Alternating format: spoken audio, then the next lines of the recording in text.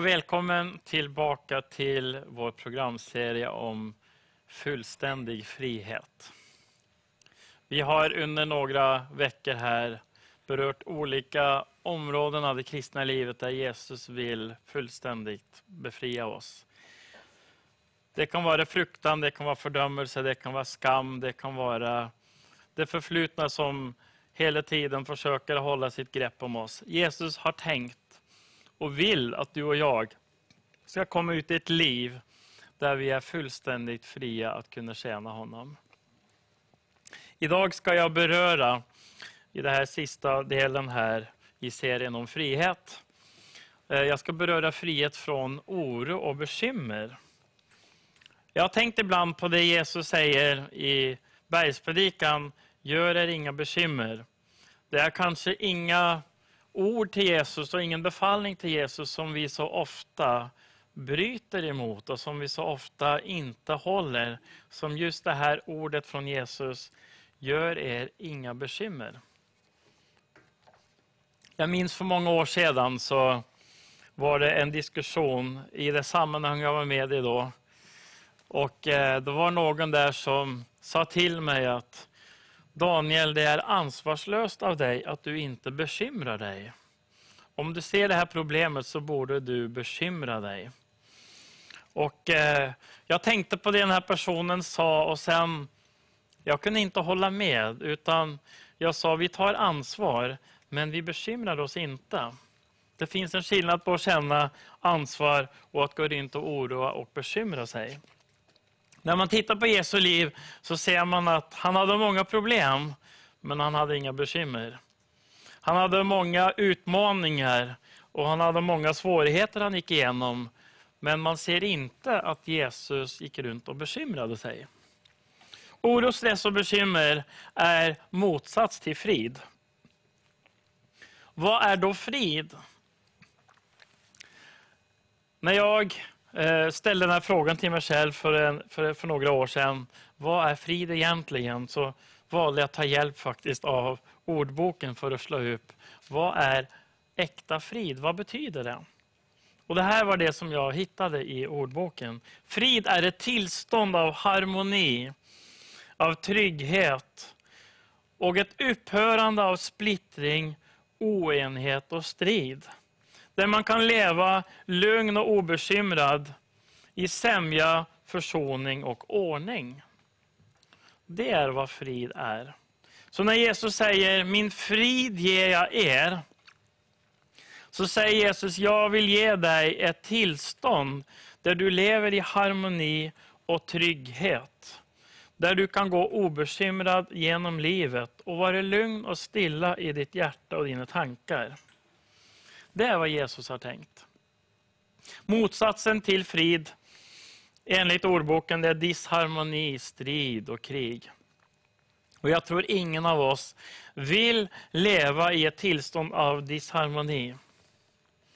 Jesus, han kom för att ge oss frid. Och för att vi ska kunna leva i frid så måste vi kunna bli av faktiskt med oro, stress och bekymmer.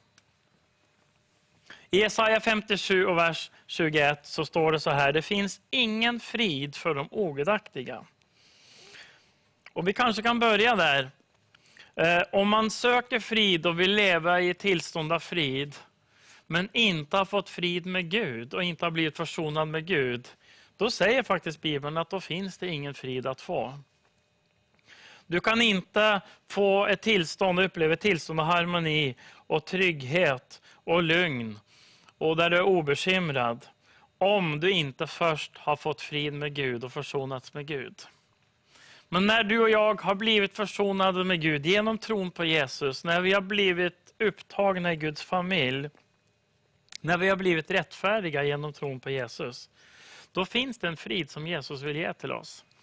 Och den friden övergår våra tankar, den övergår vårt förstånd, den övergår våra upplevelser, den övergår allt det som vi kan gå igenom i våra liv.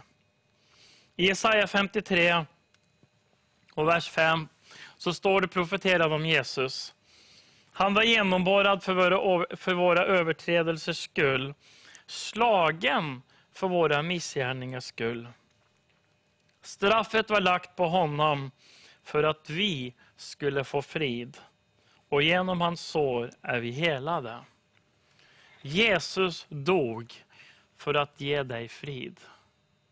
Jesus tog straffet på korset, ditt och mitt straff, för att vi skulle få frid.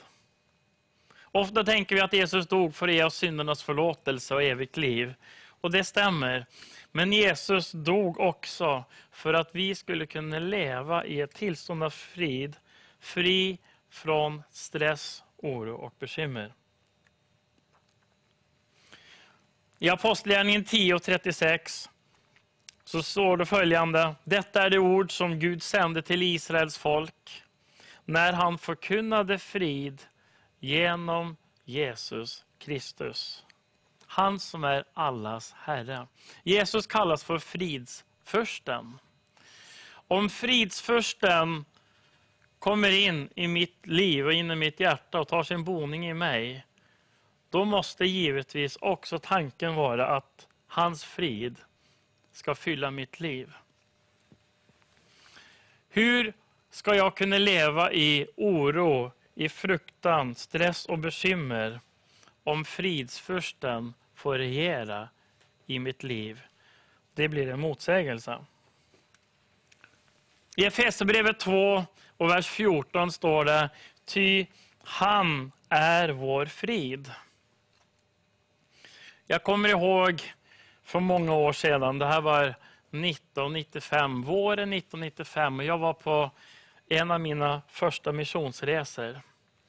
Och vi var i ett land i Centralasien och, som heter Azerbaijan, och vi hade åkt ner, jag och 3 andra svenskar tillsammans med en tolk som vi hade med.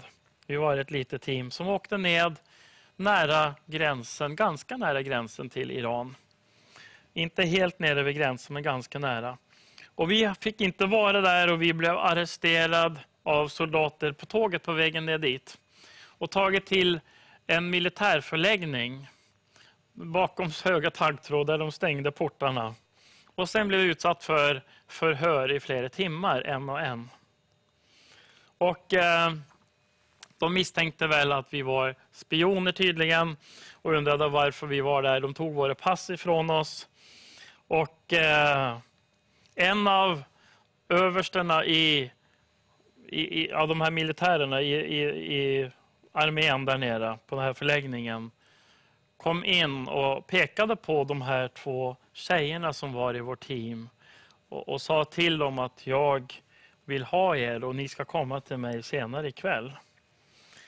Och de blev givetvis gripna av fruktan och ångest och så här. Och jag tänkte, Gud, hur ska det här gå? Vi är i händerna på de här, de kan göra vad de vill. Ingen vet var vi befinner oss. Ingen vet var vi är. Jag hade ingen mobiltelefon heller där för 20 år sedan. Så vi hade ingen vi kunde ringa. Och plötsligt så bara sänker sig en övernaturlig frid över oss alla. Vi sitter arresterade, fråntagna våra pass. I förhör som pågår i flera timmar. De misstänker att vi är spioner. Och en av de militärer där hotar med att han ska ta tjejerna från oss på vårt team. Och likväl så kommer Guds frid bara över oss övernaturligt. Och vi känner bara en glädje och en vila i Gud. Och jag kommer ihåg när jag tog sig in i förhörsrummet och han satte mig ner, han som var översta chef över hela det här området. Och spänner ögonen i mig och tittar på mig och säger: vad gör ni här och varför är ni här? Och jag bara ler tillbaka och bara känner sån kärlek och glädje till honom. Och jag ber Gud om vishet. Gud, hur ska vi hantera det här? Och medan han ställer frågan så går han igenom mitt bagage. Och så hittar han en flaska med parfym som jag hade med mig. En dyr fin parfym. Och då säger jag till honom: varsågoda, säger jag, du kan få ta lite parfym. Han öppnar den här och luktar och så tar han på halsen och på kroppen och så här. Och så blir han jätteglad och sen lägger han tillbaka den och sen var det inget mer. Jesus, han ger oss frid i de mest omöjliga situationer. Han har skapat frid genom sitt blod. Jesus säger, ni ska ha frid i mig. Guds tanke är att vi ska uppleva en fullkomlig frid i honom. Jesus säger, jag vill ge er en frid som inte världen kan ge. Min frid ger jag er, säger han i Johannes 14 och 27. Han säger, frid lämnar jag efter mig åt er. Låt inte era hjärtan oroas och var inte modlösa. Varför låter vi oro och modlöshet komma in i våra liv när Jesus har sagt, låt er inte oroas, var inte modlösa? Varför känner vi ångest och oro när Jesus har sagt, min frid lämnar jag efter mig? Han säger, jag åker till min far nu, jag åker till himlen, jag åker hem till faderns högre sida. Men här på jorden så lämnar jag efter mig min frid, för den kommer ni att behöva. Ni kommer gå igenom svårigheter och problem, så ni kommer att behöva min frid. Så ni behöver inte oroa er, ni behöver inte vara modlösa. Hur får vi del av den här friden som bevarar våra hjärtan och tankar? Hur upplever vi frihet från oro och bekymmer? Ja, för det första som vi hörde här så är ju Jesus vår frid. Han sa i Johannes 16:33, detta har jag talat till er för att ni ska ha frid i mig. I världen får ni lida, men var vid gott mod. Jag har övervunnit världen. Så Jesus säger att det finns en plats av frid i honom. Han säger, i världen där får ni problem, där får ni lidanden och bedrövelse. Så i världen hittar vi ingen frid. Men Jesus säger, i mig, där finns det en plats där du finner frid. Ni ska ha frid i mig. Så vi behöver hålla oss nära Jesus för att få uppleva hans frid. I Uppenbarelseboken 1 och 4 står det, nåd vare med er och frid från honom som är och som var och som kommer och från de 7 andarna framför hans tron. Det talar om en välsignelse av frid från Jesus och från de 7 andarna, Guds andar framför Guds tron. Frid är en av andens frukter. Och när en heliga ande kommer över oss, då sänker hans frid sig över våra hjärtan. Det är vad Gud vill och det är vad Gud har tänkt. I andra Petrusbrevet kapitel 1 så säger Petrus så här, må nåd och frid i ännu rikare mått komma er till del genom kunskapen om Gud och vår Herre Jesus. Må nåd och frid i ännu rikare mått, större mått komma till er genom kunskapen om Gud och vår Herre Jesus. Ju mer du och jag lär känna Jesus, ju mer vi får kunskap om honom och lär känna honom, desto mer kommer vi uppleva hur hans frid fyller våra liv och våra hjärtan. Psaltaren 119:165 säger, stor frid äger de som älskar din undervisning. Ingenting kan få dem på fall. Så det finns också ett samband här med Guds ord. De som älskar Guds undervisning ska få stor frid. Ingenting kan få dem på fall. Och jag minns för ett antal år sedan, då bestämde jag mig att jag ville lära Guds ord utantill. Jag ville studera Guds ord. Jag satt i timmar varje dag och lärde hela kapitlet utantill. Och det jag märkte, det var att när jag kom i situationer och prövningar där jag behövde Guds frid och där jag behövde vägledning, så kom de här orden till mig som jag hade lärt. Då kom Guds ord tillbaka till mig. En helig ande levande gjorde Guds ord. Kom ihåg det här, kom ihåg det här. Först Johannes, det här som står i Markus evangeliet. Och det står här, stor frid får vi när vi tar del av Guds undervisning, om vi inte glömmer den. Ordspråksboken 3 vers 1 säger, min son, glöm inte min undervisning, bevara mina bud i ditt hjärta, till långt liv och många levnadsår och frid skall de ge dig. Gud vill ge oss av sin frid. Jag vill dela med er en berättelse här, och det är från Jairus. Vi känner alla till Jairus, och Jairus, han var en som kom till Jesus därför att hans dotter var döende och var sjuk. Och i den situationen han var så tror jag inte att han kände så mycket frid. Det är saker i våra liv, omständigheter i våra liv, där saker brakar ihop, där allting vänds upp och ner. Där vi kommer in i prövningar och in i problem och saker vi hade hoppats aldrig hamna i. Och där vi verkligen får kämpa för att bevara friden och ett sunt sinne. Så vad är då nyckeln till att bevara friden i prövningar? När vi tittar till Jairus så ser vi att när Jairus möter Jesus så faller han ner inför Jesu fötter. Och sen säger han: Jesus, kom med mig. Jag vill att du kommer hem till mig. Min dotter är svårt sjuk. Hon är döende. Och Jesus blir berörd av Jairus tillbedjan. Ordet faller ned på grekiska, det är det samma ordet som tillbe. Så han faller ned och tillber Jesus och säger: Jesus, kom hem till mig. Och då står det att Jesus följde med Jairus. Så Jesus, han tar Jairus vid handen och säger: okej, kom, nu går vi hem till din dotter. Och då kunde man tänka så här att ja, men nu blir allting bra, för nu är ju Jesus med. Men det blev inte bra just då, utan det blev mycket värre. Medan de är på väg och medan Jairus har Jesus vid sin sida, så kommer ett bud från hemmet. Jairus, din dotter är död. Besvära inte mästaren längre. Låt Jesus vara i frid. Låt han vara nu. Släpp honom. Det är för sent. Det är ute. Det är över. Det är slut. Och du och jag kommer också dit ibland när allting ser mörkt ut. Kanske även hopplöst. Och det känns som friden är bara bortblåst med vinden. Det står så här i Lukas 22.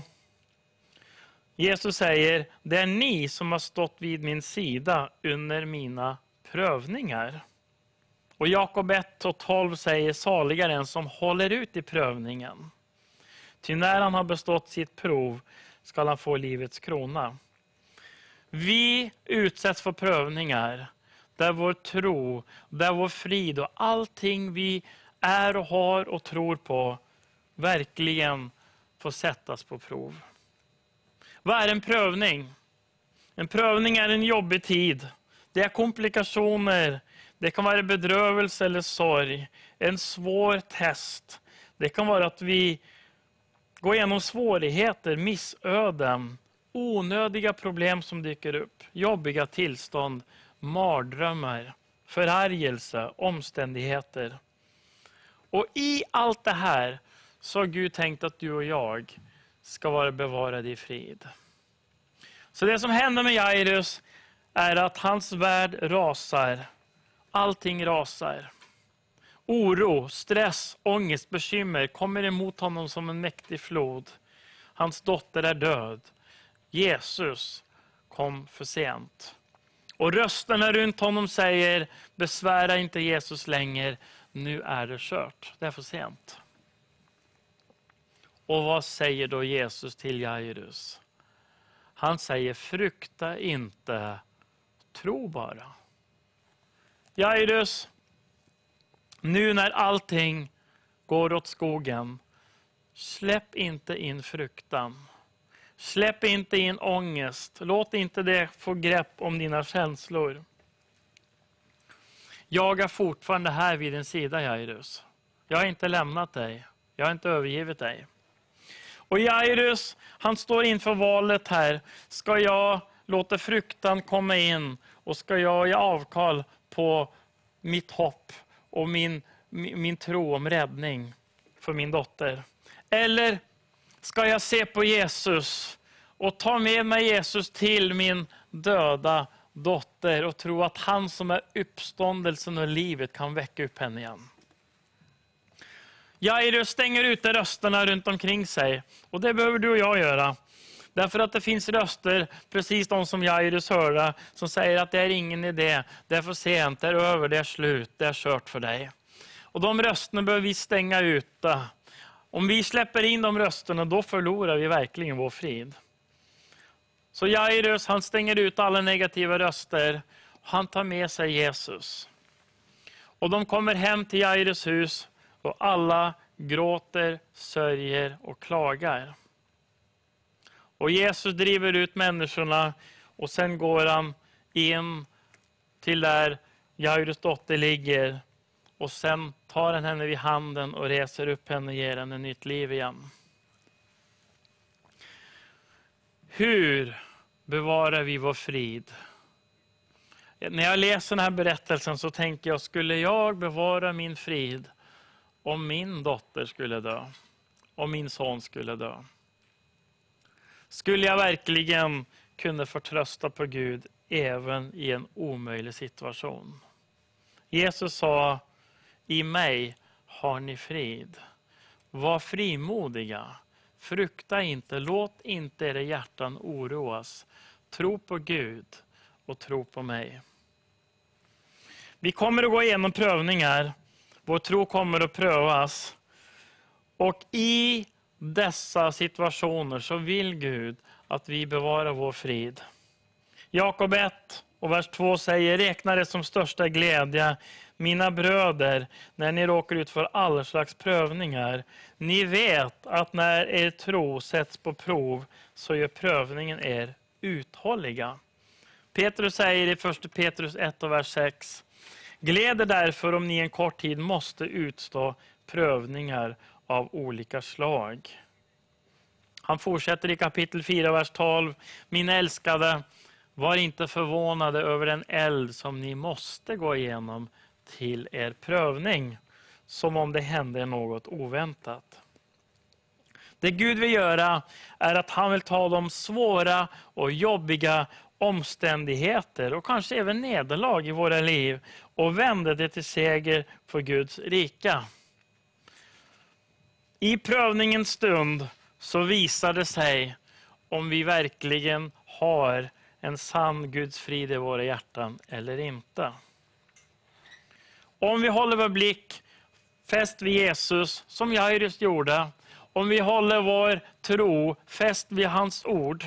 Jesus sa till Jairus, jag ska komma och väcka upp henne, jag ska komma och hjälpa dig.